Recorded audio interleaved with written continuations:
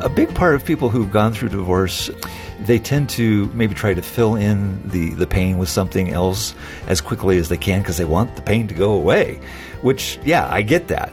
On the other hand, if you don't deal with your pain, it will come back and bite you eventually. It's crucial to look for and find forgiveness and healing after divorce, as Gil Stewart shares on this Focus on the Family Minute. And so there were things that I needed to do with regards to my own heart to know myself so that when I did go into a new relationship, Lord willing, that I had done my work, that I had repented of things that I had missed, but at the same time strengthening those things. There was a real process of healing there that I really had to kind of get my heart back, and a lot of that was done through a process of just forgiving not only my ex-wife, but myself. You can hear more from Gil and Brenda Stewart about relational healing when you stop by FamilyMinute.org.